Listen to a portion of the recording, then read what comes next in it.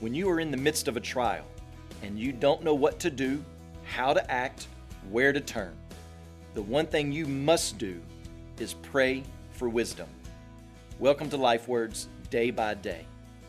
We're in James chapter 1, where James has told us to count it all joy when we meet all types of trials. And then he says this in verse 5, "If any of you lacks wisdom, let him ask God." What's the connection between having the attitude of joy in the midst of trials and wisdom? The connection is that it takes wisdom to see trials in that way. It takes an eternal perspective. And if you find yourself struggling with counting your situation as a joyful one, then we should pray for wisdom, which will guide our hearts and minds in that direction. It seems like James thinks one of the major ingredients missing when it comes to the development of our faith is wisdom.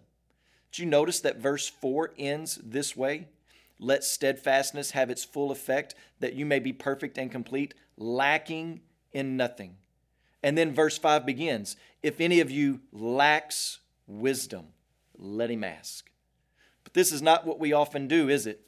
We may pray, but our prayers usually revolve around changing the circumstances instead of navigating them with godliness and wisdom. "Father, please change this situation. Please fix this. Please take that away." But what about this prayer?